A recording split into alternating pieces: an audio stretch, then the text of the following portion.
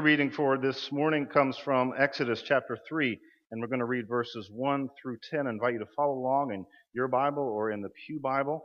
I will be reading, as I usually do, from the New Revised Standard Version. So if you find your version is a little bit different, that may be why. Exodus 3, 1 through 10. Moses was keeping the flock of his father-in-law Jethro, the priest of Midian. He led his flock beyond the wilderness and came to Horeb, the mountain of God. There the angel of the Lord appeared to him in a flame of fire out of a bush. He looked, and the bush was blazing, yet it was not consumed. Then Moses said, I must turn aside and look at this great sight and see why the bush is not burned up. When the Lord saw that he had turned aside to see, God called to him out of the bush, Moses, Moses. And he said, Here I am.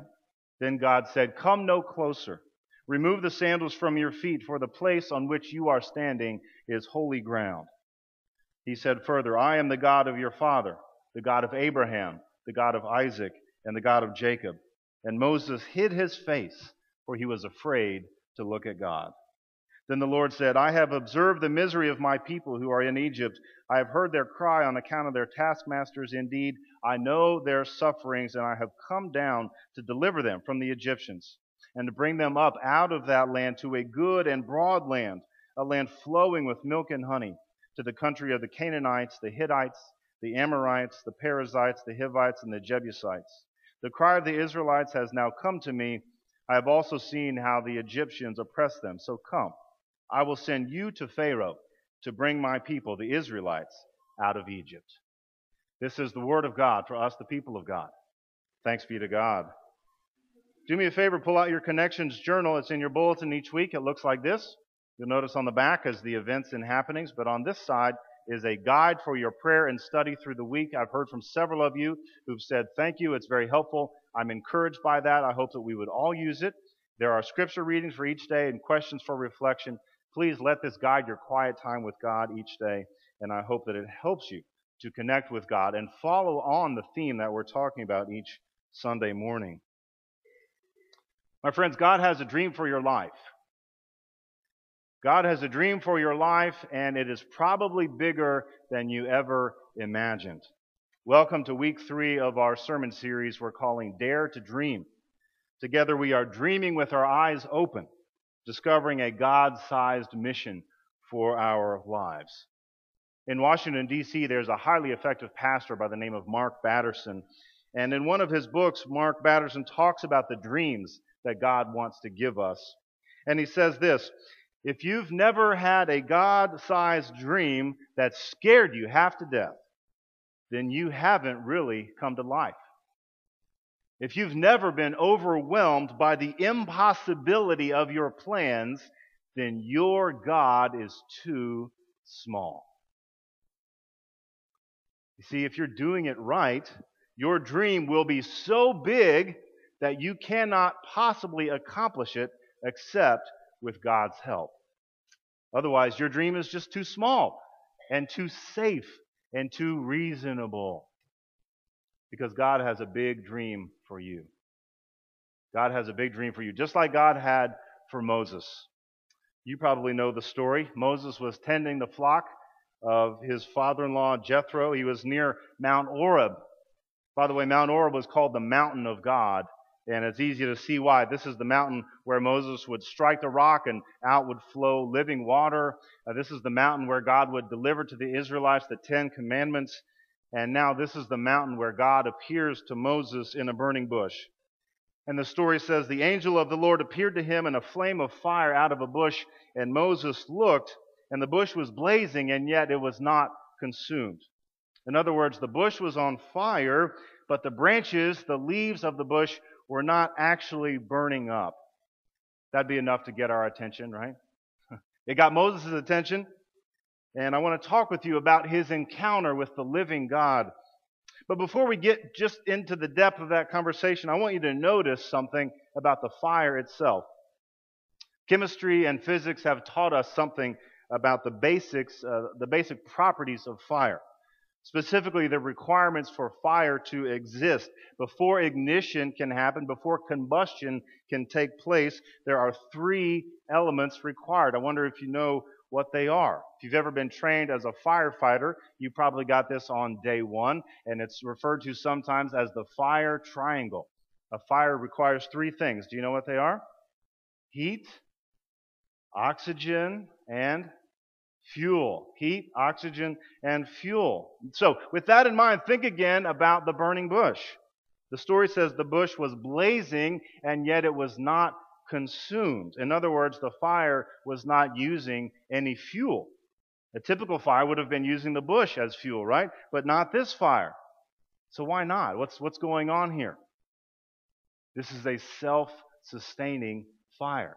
You see, there's a theological implication to this chemistry reality about this fire. There's no fuel that is needed because God Himself provides all the fuel. And we're reminded that God needs nothing outside of God's self in order to burn in the presence of Moses. My friends, this is the power of the God who we worship. And so no wonder God told Moses to remove your sandals. The place on which he was standing was holy ground. And why is that? Because the rocks and the dirt in that place were sacred somehow? No, because he was in the presence of the living God.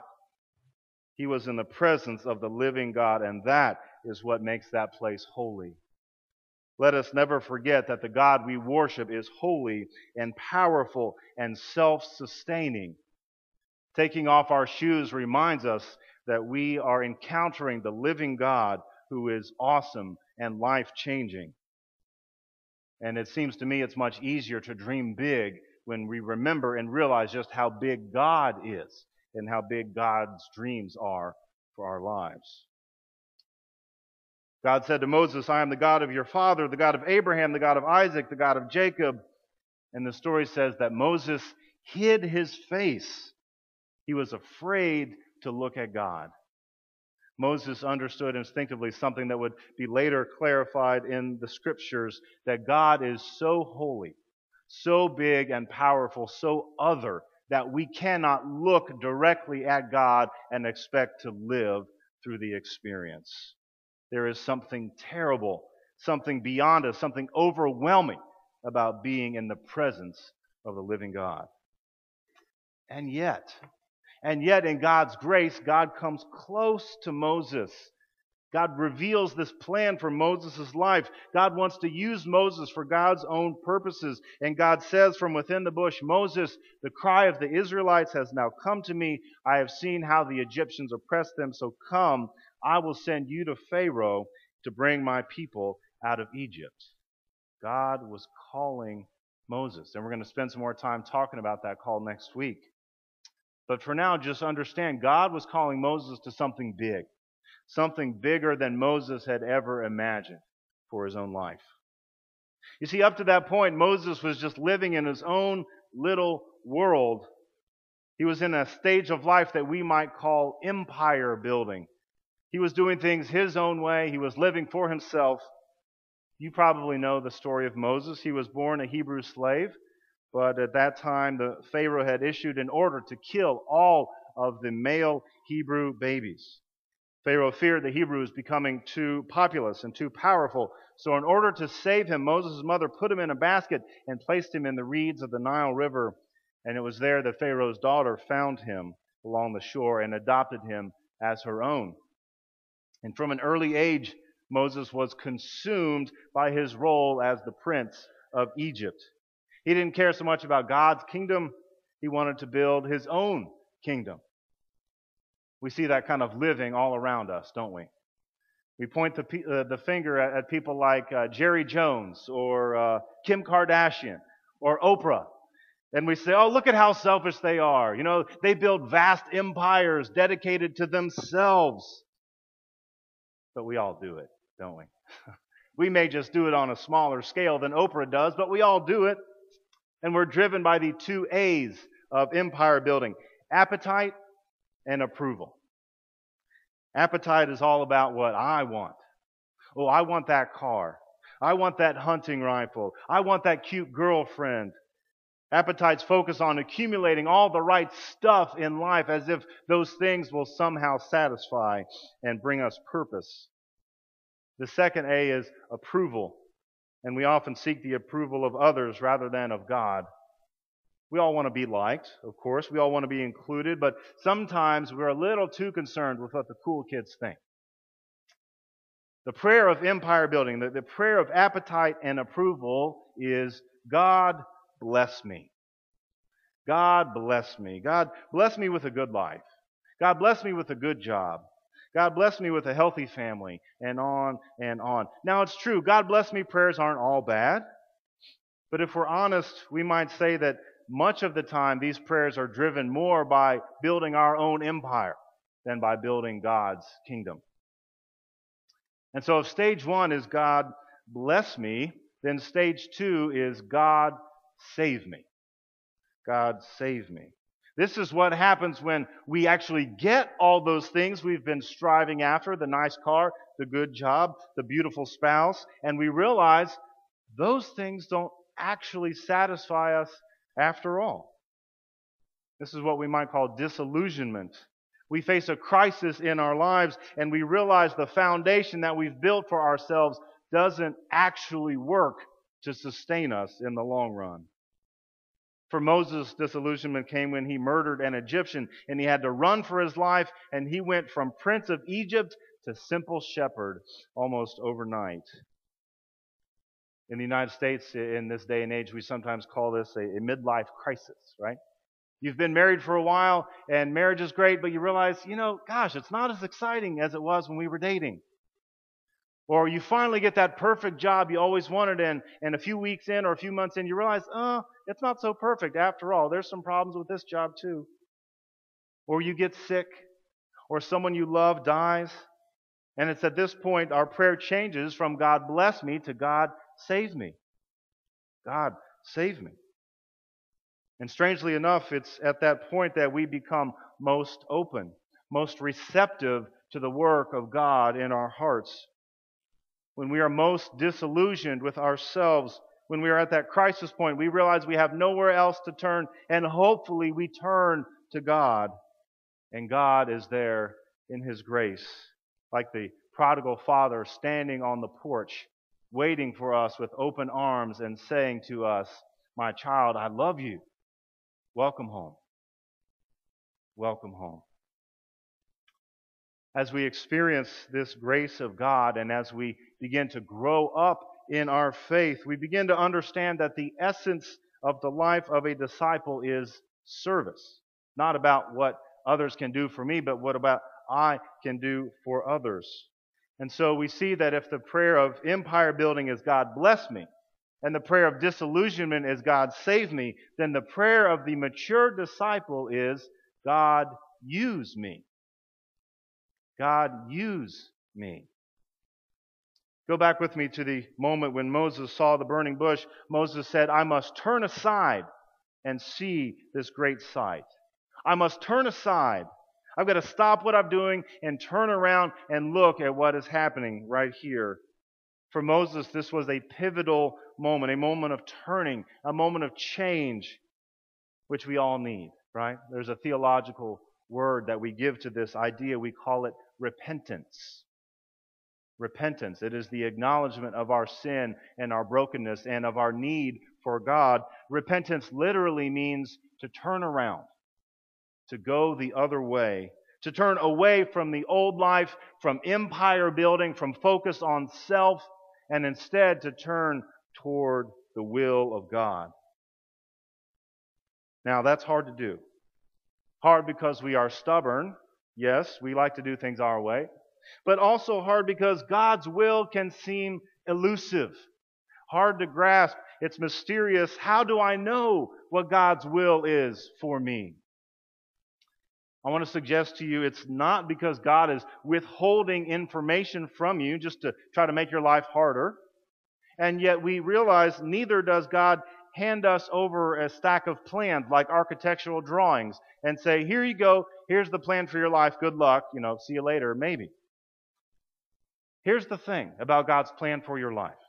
God's plans for your life are not separate and apart from God's role in your life. What God wants most from you is a relationship. And what we find is that God begins to reveal God's dreams for us in the context of that relationship. What this means is you and I have to stop treating God like a cosmic vending machine where we can just push a button and get what we want from God. God desires a relationship with us. Like Moses, we have to turn aside. We have to repent and stop our own way and pay attention to what God is doing, what God is saying to us. Because if we pay attention, we may just have a burning bush moment. We will experience the call of God to be in mission in the world. I've heard so many Christian people say they're unsure about their call, or they're afraid, well, maybe I missed it. Did I somehow miss it? My friends, do not worry. Do not worry, because God is persistent. God always gets what God wants eventually. And so God will keep calling and calling and calling. It's like a fire that will not burn out. When God calls and you respond, it's like a fire in you that will not burn out. What is the fire that burns inside of you? What is the dream from God that just won't go away no matter how many times you've said no to it? Maybe it's bringing hope to our youth. Maybe it's offering comfort to older people. Maybe it's practicing compassion with immigrants in this country. Maybe it's teaching the Bible to children. Whatever it is, I hope that there is a fire inside of you that will not burn out. And if not, my friends, it's time to see what else God can do in your life. We've got a picture I want to show you this morning. This is from the Olympics. This photo went viral last month. Maybe you saw it already. I wonder if you can tell what's happening in this picture. This is at the Olympic lap pool in Rio. And believe it or not, they actually have a lifeguard on duty at the Olympics at the lap pool. As if Katie Ledecky or Michael Phelps might need help, with swimming. If you have ever felt unproductive in your work, my friends, take heart. Just look at this young lady. She's bored out of her mind. She can't believe she has to sit there and save no one from drowning because these are the world's best swimmers. She obviously does not have a fire burning inside of her to be the lifeguard at the Olympic pool. And who can blame her, right? Who can blame her? There's nothing to do there. Thankfully, there is more to life. There is so much more that God wants to give us. God wants to give us passion. God wants to give us desire. And when your life is centered in this kind of passion, you realize that nothing else will do. Nothing else will satisfy you. So pay attention. Pay attention, because God may just give you a burning bush moment like He did for Moses. You see, God shows up in our lives and gives us this God-sized mission, and God invites us to live the dream. So if you listen, you may hear God calling. Not necessarily with words, but through prayer and through Bible reading, through worship and through conversations with your friends and family. You can sense the fire of the Holy Spirit burning. You can sense God calling you to the life of Christ. I have a friend named Bryant. For as long as I've known Bryant, he's been on fire for Jesus Christ. He practices an awareness of the presence of God in his life, unlike most of the people that I know. He studies the Scriptures, he talks to God throughout his day, and sometimes God talks to him. Bryant has his own business. He's an entrepreneur, he's a small business owner, he's a tile man. He lays ceramic tile, and he does it for bathrooms and kitchens, you get the idea. Well, one year when I was in college, it was Christmas break, and Bryant hired me to be his helper. And look, can I tell you, I've never worked so hard in my life. I had to be at his house at 6 o'clock in the morning, and we worked until well past dark every day. One night, it was like 2 in the morning when we finally finished, and my mom was really worried. This was the day before cell phones, if you can remember back that far. So I'm so thankful that I don't have to work as hard as Bryant, that I have this sort of phony baloney job where I get to, read the Bible and preach to you, and I get paid for it, if you can believe that. So we were working together, and I would ride around with Bryant in his pickup truck, and he would tell me stories. And one of my favorite stories was about a tile job that he did, unlike any other job he had ever done. Some years previous to that, he was traveling to a job, and he was driving down the road, and as he's driving in his pickup truck, he felt this compulsion to just turn and look out the driver's side window. And he turned and looked, and as he looked, he saw this little church. And he sort of thought, that's strange, but he kept on going with his day. And later that day, he was traveling down the same road again, and again he felt compelled this time to look out the other side of the truck, and there again was that little church. And he thought, that's strange. I don't know what that's about. So he went on with his day, and the next day he was driving down the same street, and this time as he's going down the road, he felt his head being physically turned as if someone was laying their hand on it and pushing his head to the side, and he looked out the window, and there was that same church. And he thought to himself, well, this is too much. This is ridiculous. Are you kidding me? So he pulled into the parking lot, and he walked up to the front door of the church, and he knocked on the door. And a sweet lady came to the door of the church, and she greeted him, and he said, ma'am, how you doing? I'm not really sure why I'm here, but my name is Bryant, and God sent me to your church. And the woman looked at him exactly the way that you would expect her to, having heard this kind of greeting from a stranger. She was confused. She didn't know what this was all about, and so they just sort of stood there staring at each other for a moment. And Bryant realized that she wasn't going to say anything else, so he said, is there something that I can do for you, ma'am? And the woman said, oh, yes, sir. We can always use prayer here at our church, and we can always use help with our ministries. And he interrupted. He said, no, ma'am, you don't understand. You see, I'm a tile man. I lay ceramic tile.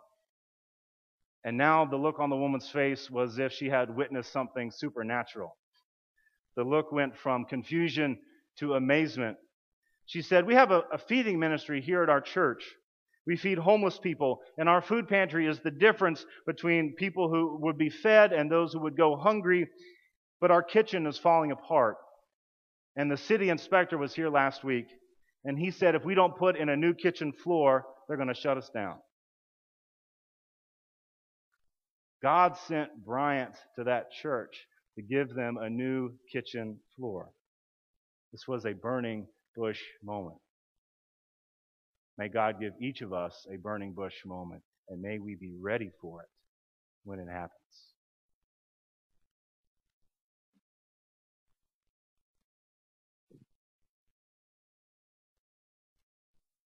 As we prepare our hearts for this feast of Holy Communion, I invite you to turn in a hymnal to page 13.